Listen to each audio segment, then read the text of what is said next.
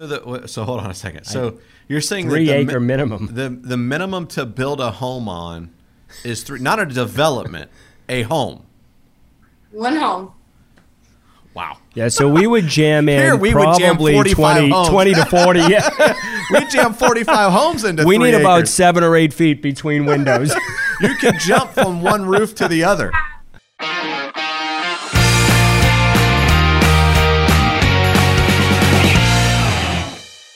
So welcome to another episode of the Context to Contracts podcast. I am Brian Lovell, always here with my amazing co-host, Mr. John Jones. How you doing, buddy? Doing great. So we are going to continue in a series of interviewing some top producing real estate agents on this week's podcast. And we have a special guest from Georgia, Southern Georgia, just south of Atlanta, Kacie Edwards. Kacie, welcome to the podcast. We're so glad you're able to join us today.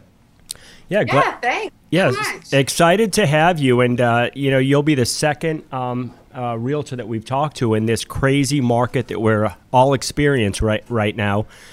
So in Georgia, just curious, how did you get started in real estate? You're a rising star up there, but give us a little background. So the background is not exciting. I mean, I went to real estate school at 20 years old, and I came from waiting tables. I mean, there just wasn't, this big, exciting, extravagant background that kind of led me here. I did real estate school at 20, and then 23, I went through the brokerage course, and then at 25, I opened Prosperity Real Estate Group. Wow. So, time out. So you're 26? I am. Did I do the math right? You did the math right. Wow, what an exciting career. So this is your first real legit job, other than waiting tables. Is that what I'm picking up on? I think she did a little car work in it as a service tech. Or right. I wrote some service tickets at a Ford dealership for a little while. I just kind of flip-flopped around. I did some medical stuff in college. So it was crazy. Okay. So ultimately, what made you decide real estate? So I didn't know what I wanted to do. I had, done some medical stuff in college, didn't really love that. And I was just kind of lost. And I grew up, though, in this industry. My mom is a 26-year mortgage veteran. So the whole childhood of my life was mortgage in the background. Mm-hmm. So I was like, that's what I kind of know. So let's go there. Yeah, she was smart, and she stuck and went into real estate. The real estate instead of mortgage. Mortgage is like, I tell people all the time, it's one of those things like, once you get in, you can't get out. It's like Hotel California, right? You can check out any time you like. You just can't ever leave. That's right. So cool. So what was that? I said there is no such thing as part-time real estate. No. There is no such thing as part-time real me? estate. Yeah, we can hear you good. Yeah, no such thing as part-time real estate. It's interesting because we're on a lot of like Facebook groups and things like that, real estate masterminds. And one of the questions that I always see there that makes me scratch my head is the folks who are doing like bivocational real estate. They've got a full-time job. That's the real job, I guess. Right. And then they dabble in real estate a little bit. And the question that they always ask is, how do I know when to jump full-time into real estate? And my feeling is, until you're doing it full-time, you're never going to be very successful at it anyway. So, yeah. So, Kacie, how did things start off for you? I'm assuming, did you have a mentor? Did you just hit the ground running? What's your real estate story that helped you get to where you're at right now? And then the next question I'd like to ask you is, tell us a little bit about, what you've done in the last, 12 to 18 months with a new venture. Yeah. So in the beginning, after I went through the Georgia Real Estate School, I worked in a mentorship program in a local brokerage here.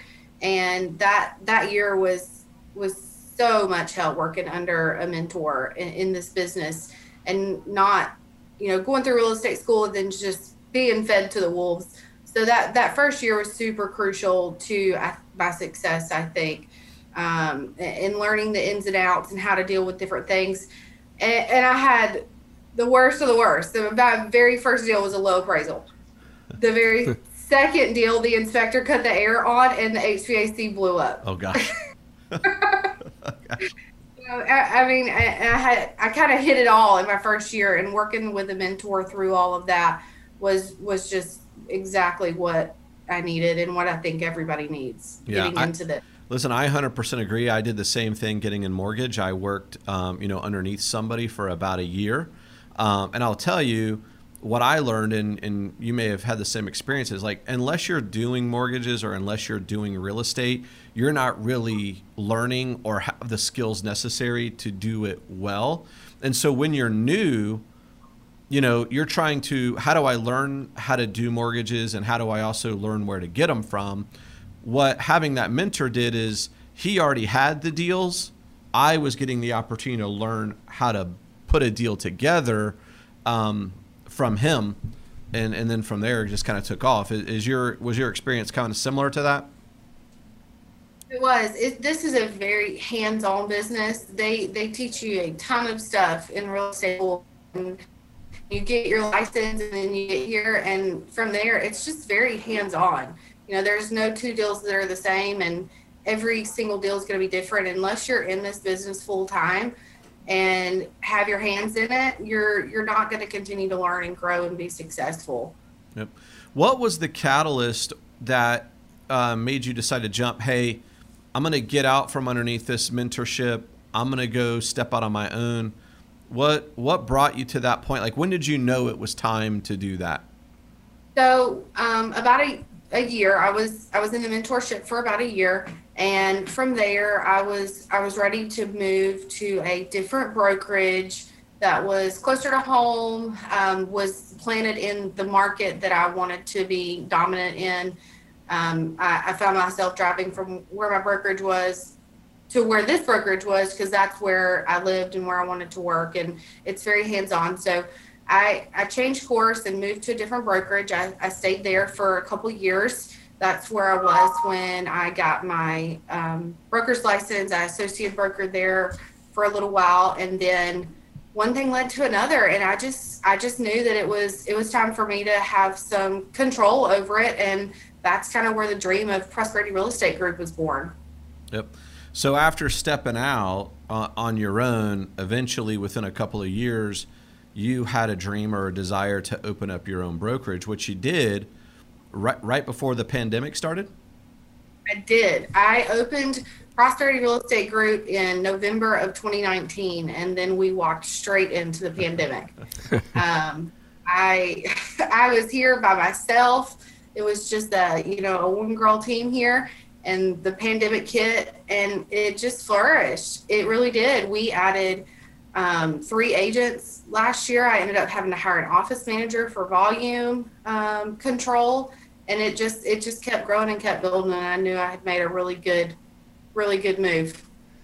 So curious, tell us what was the market like when the pandemic first hit for you last March? Were you shut down? Were you able to show homes or list property? We probably shut down for like 2 weeks. Okay. I mean, it was very minimal.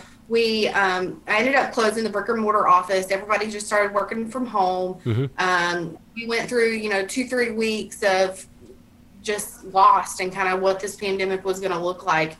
And then I think everybody realized that we still have to be pushing forward. Real estate is a huge part of the economics in Georgia and the cash flow and stuff. So it just had to keep moving. And as the pandemic went on, people started staying in their houses more and realized that just wasn't a great fit for them. So business picked up even more over that.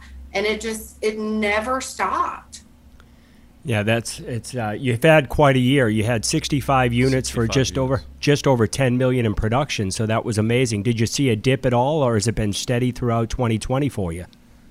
It was completely steady. It had its moments, but I would say it was more steady than anything. I mean, last year, I produced more last year than I did in 2017, 2018, and 2019 combined. Wow. Which were all $1 top producer years for me. Congratulations. That's awesome. That's a great job. I mean, that's like a lot of, when we talk to LOs or anybody in sales, that's a great message to get out there. When you enter the real estate industry or the mortgage business, right, we all have visions that we're going to be a huge success. And then we probably don't realize the time and effort it takes to get to the level that that she's at today, in closing. The first couple of years are a challenge. So, don't give up and keep pushing forward. And that's where I kind of want to ask Kacie is like, by the way, congratulations on a great year in 2020. 60 plus sides is averaging 5 closings a month. That's pretty rock starish for a single agent. But you said that you did more in 2020 than you did in like 3 or 4 years combined. So there was a time that there was struggle. And what I would love to hear is like, what was that like? What did you learn during that time? What clicked, right? Because I think a lot of times people don't see what it took to get to where you're at. Would you mind just giving us a little background to the difference and what took you from those lean years to years of plenty? Yeah, so I mean, 2016 and 2017, 2016 was nothing to talk about. I mean, I did deals, but they were crazy and wasn't enough to support a family. But I was learning, and I just knew I had to keep pushing through. 2017 was better. That was $1 million year for me, but it had its moments, and even through 2018, where I went to multi-million top producer, it still had its moments. And if you're not closing anything, you're not getting paid. So there were points that I was like, do I need to start looking at supplemental income? It hasn't always just been this huge gravy train. But I knew that if I just kept pushing and kept, following the lead of the other top producers that I look up to in the area that kind of mentored over me, that I could get there. But it took a lot of hard work. It took a lot of tears. And it took a lot of picking yourself back up when you've just gone, a couple months and nothing, no closings. And then you'd have a really good month and then it would go back down, and it's a roller coaster for sure. Yep. So what changed in your business that got you to the point where you had consistency? Like you just shared with us, hey, I had months where we went without closings, and then we had months where we had, like now I would imagine your business was pretty consistent. How did it get to that level? So my personal opinion is just the consistency that I had with staying with it. Probably 90% of my business is referral business. Okay. I worked really, really hard to build a reputation in this area. And I have a lot of repeat clients. I have a lot of referral business, and that's I think is what got me to where I was. It's all about your reputation. One bad deal could kill everything, but one good one leads to referrals from others. So you just have to stay dedicated and really do everything that's best for your clients so that you can continue working. Yeah. What just out of curiosity, go ahead, John. Let me jump in. I'm curious, the market there, what's it like right now? The market here is insane. Just for instance, this morning, there was a house that was listed that I looked at on Hot Sheets this morning, listed at $250. We're rural. That's kind of like workforce housing price range here. That's the price range that we found our workforce looking for. And I have a laundry list of people that are going to want to see that house. So the minute I saw it, I scheduled an hour and a half time block for myself over there without even talking to my clients yet. Like, you just have to get in, because if you don't schedule it now, you're not getting in at 2:00 this afternoon. Wow. And the offer situation, I mean, it's insane. You're multiple offers, over asking. It's almost, if you're not cash or the most perfect conventional and you don't want anything from the seller, you're not getting anything.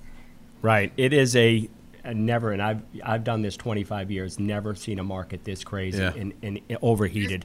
I mean, this is the first time I've found myself when I see houses coming up, even though they're not perfect and they fall within that desirable price range, that I just schedule time over there for myself anyway, without even having clients lined up, because I know they're coming. They'll call. Yeah. Yeah. So curious, where are they coming from? Are they, local? We talked a little bit about this, but you've got some local folks, I'm guessing, and then some folks coming from Metro Atlanta, moving out to the rural area. Yeah. So Metro Atlanta, inner city, the suburbs, those people are coming down into our area. Pike County, which is my primary market, is the best school system option in the area. So we are super flooded with those people coming out. That's where everybody wants to be. We are seeing a lot of, hometown people though, that are just trying to make a change. And that's where it gets really hard though, because they want to make a change, but the market values have shot up so far. And there are workforce here that it's a cat fight to get anything. Mm-hmm. Mm-hmm. Yeah.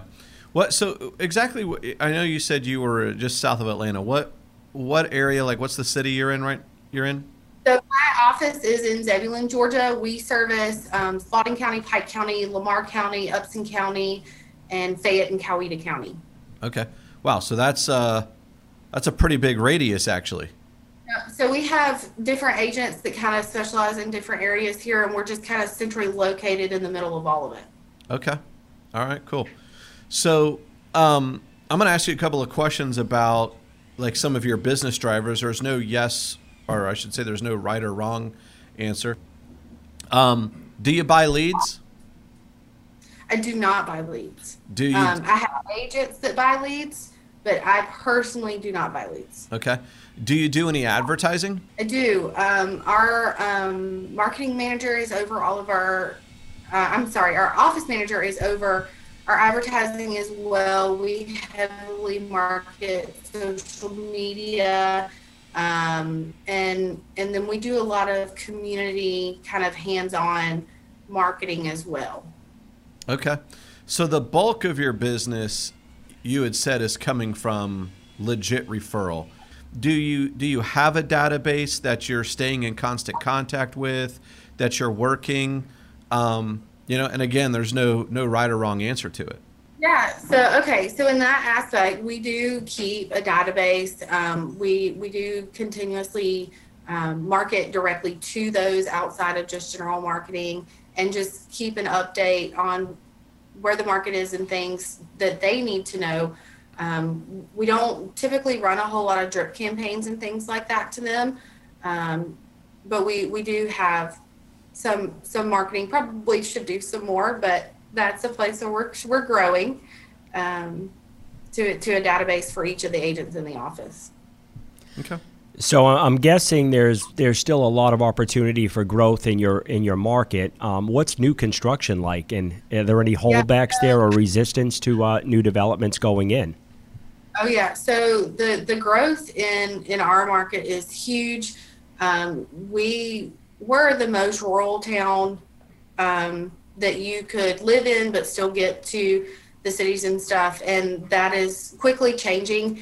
They're currently building a VA center in Pike County. So with that, we've gotten new commercial growth as well, which also leads to residential growth. New construction is popping up on every 3-acre lot you can find, which is the build minimum. Wow. That's different. So hold on a second. So you're saying 3-acre minimum. The minimum to build a home on is not a development, a home. One home. Wow. Yeah, so we would jam in Here, we probably would jam 20 to 40. Yeah. We jam 45 homes into 3 acres. We need about 7 or 8 feet between windows. You can jump from one roof to the other. We have one subdivision that is probably more like what you're used to, and that was a huge controversy. Wow. There have been some variances done, and we do have some subdivisions that were developed on 2-acre lots and 1-on-1-acre lots, but the just general residential build minimum here is 3 acres. Wow. I love that, by the way. I think that's cool. I think that's cool. I mean, I love it. Sounds to me like the town or the county, city, whatever, has a plan that they want to keep that rural feel. Yes. To that area. Man, I tell you what though, I'd love to be a landscaper there because like I'm not mowing 3 acres. Not a chance, and that's growing just about year round. That most people are having somebody with a truck you need a or tractor. whatever, tractor mow their lawn. Yeah, that's crazy. Yeah, it's there's definitely lots of landscape crews around. Everybody seems to keep it up, but where we are, it's so rural and so southern that everybody just wants to find 3, 5, 10 acres and clear an acre in the middle of the woods and put their house there. Okay. Yeah. So curious, what's the median average price there in your area? So our median price now, the most desirable price range is between 200 and 300, even up to 350 a little bit. But anything listed from 150 to 300, you have minutes, not hours. Yeah. Wow. Yeah. Well, I would say, maybe tell me if I'm wrong, but if you're having to put a home on a 3-acre lot, a lot of the value in that parcel is the land as much as the dwelling. Is right. that okay? Yeah, no, I mean the bigger lots do bring a lot of value, and that value is not so much seen from our inner city or inner town people that have always been here because they're used to that. But the people that are coming from the suburbs and coming from Metro Atlanta and getting these houses on 2, 3, 4 acre lots, that they see huge value in it. So it's just a difference of people and where you came from. Yeah, it's true. So I'm curious. At the large lot size and the median price around 250, 300, like what's the average square footage of a home? So the minimum on new construction is about 1,800 square foot, depending on where you are. We have a couple of different zoning, but I'd say probably our average size is 2,000 square feet, somewhere between 1,800 and 2,200, and then you go up from there. But most everything is going to be between 1,800 and 2,200 on average. Yeah, it's pretty interesting because I think like if you go over to Tampa at the price range that she's talking about, the 250 to 300, because we're in Tampa, you're looking at a 2,200 square foot home, and there you're getting something similar plus 3 acres. Right. Yeah, So, man, what I'm getting at is I can see the appeal for people who are coming from the city to come into the more rural area. Right. Right. Yeah. I visit Moultrie, Georgia quite a bit, and every year that I drive through, South Georgia, I mean, you see just nothing but 5, 10, 20 acre, 50, 100 acres. And the appeal is huge for folks coming from Florida and the Tampa market for sure. So how far is the closest Publix? Publix is a solid 45 minutes. Wow. Kroger 20. Okay. And then we have Ingles, and then we don't have anything in Pike County except for Freshway Market. Okay. And go up to Spalding County and you get into Ingles and Kroger and Walmart and things like that. But there's a grocery store somewhat close. Oh, yeah. We're not that far off the map. Yeah. It's always funny because I've lived in my home for 16 years. We're not looking at moving or anything like that. I know you've lived in yours a long time. But like when I see new developments going up in Hillsborough County where I live, I'm always like, like that's not close enough to a Publix for anybody to want to live there. What happens though is Publix eventually they find you. They find you. Right. So curious, like if we can shift back to what your team looks like today. So you started just before COVID. How many agents have you added, and what does your entire office look like? Okay, so it started with just me. Like I did not go into this with anybody. It was just me, and we went into the pandemic, but in 2020, we've added 3 other producing agents, an office manager, and we also have a builder in-house that's doing new construction specs with us and some customs for clients that can find some land to build it on. Yeah. Wow, good. But at this point, our office is a team of 4 agents, an office manager, and a builder. All right, fantastic. So what are your, you've done so much in a short period of time. So makes my next question like, what's next? What does 2021 look like for you? What does 2025 look like for you? You seem like the type of person that dreams big. I'd love to hear where your mindset is. 2021 for us, it looks like growth, more growth, definitely. We're looking for a new building. We've just about outgrown the one that we're in. We started small. And we have production goals that are bigger than last year that we're well on our way in the first quarter to being on track to meet those. I have goals of how many agents I want to see in here on our team by the end of the year. And then as far as 2025, my goal is to build a brokerage where the quality is unmatched. The service is great, and we're trusted from a client standpoint, but from an agent standpoint, somewhere that feels like home, that's not this massive, brokerage. We want to be brick and mortar. We want to be in-house. We want to have relationships and things like that. So, by 2025, I hope that I have a great quality team of agents, and we're in a new facility, and we're just minding our own and producing big numbers. Very cool. Yeah, fantastic. So recently, you were just given an award, a top producer award. Can you share with us what that was and how you qualified?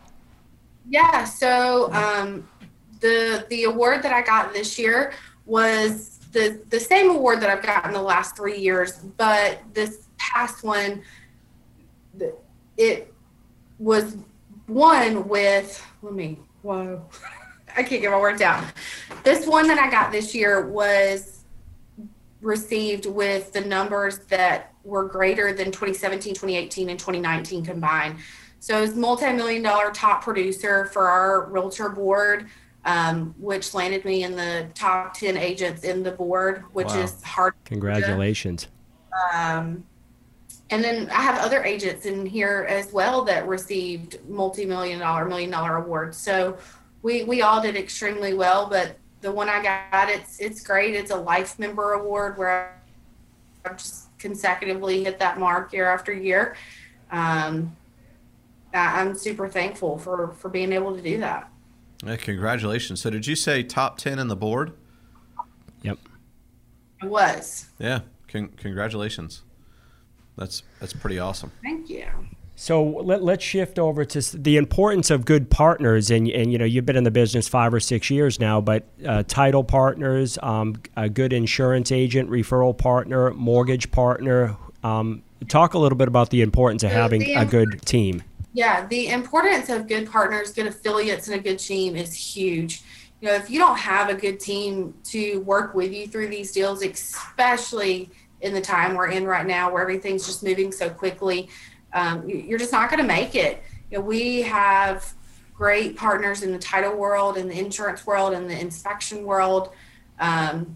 Even my best deal, my favorite deal for last year was from a relationship with an attorney because we contracted to close in less than 24 hours. And that goes with having good partners. I say less than 24 hours. It was like 25, but we contracted at 11 o'clock on a Monday and closed it at 12 o'clock on Tuesday. Wow. And you can't give that kind of service. You don't have the partners to do it with. The inspection partners, we have preferred home inspectors that are great at their job, that we can trust, that we can pick up the phone and say, hey, we've got like a 2-day due diligence and we've got to get this done. And they understand the urgency, and we're dedicated to them. They're dedicated to us, and we get it done. If you don't build those relationships, you can't service your clients in this market like they're going to need to be. Yeah, absolutely. Yeah, I agree. Well, Kacie, is there anything that you wish we would have asked you that we haven't? I don't think.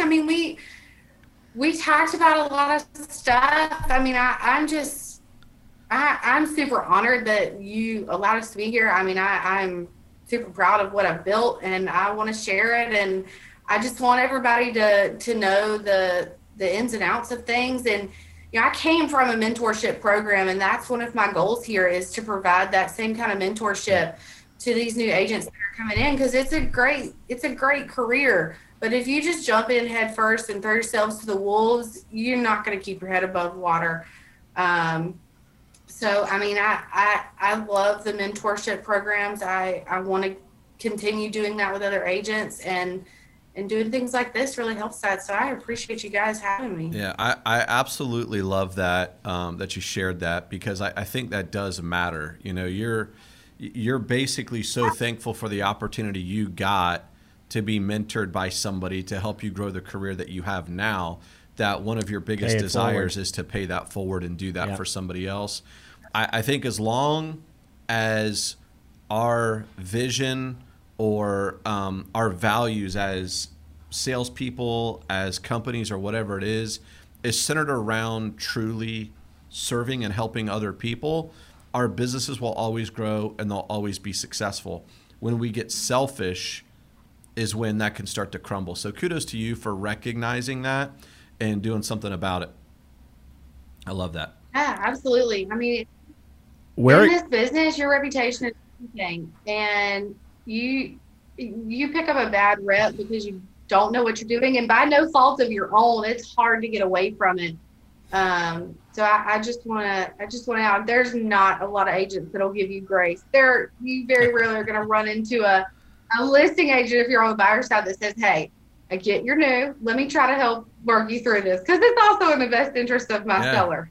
So. Yeah. Right. Cool. Well, we're excited to see how 2021 plays out for you and your team, and we'll be following you in the future. You know. Yeah. If there's anything we can do for you, you know, let us know. We would love to help you out in any way that we can. So, any last minute advice for buyers in your market out there besides patience?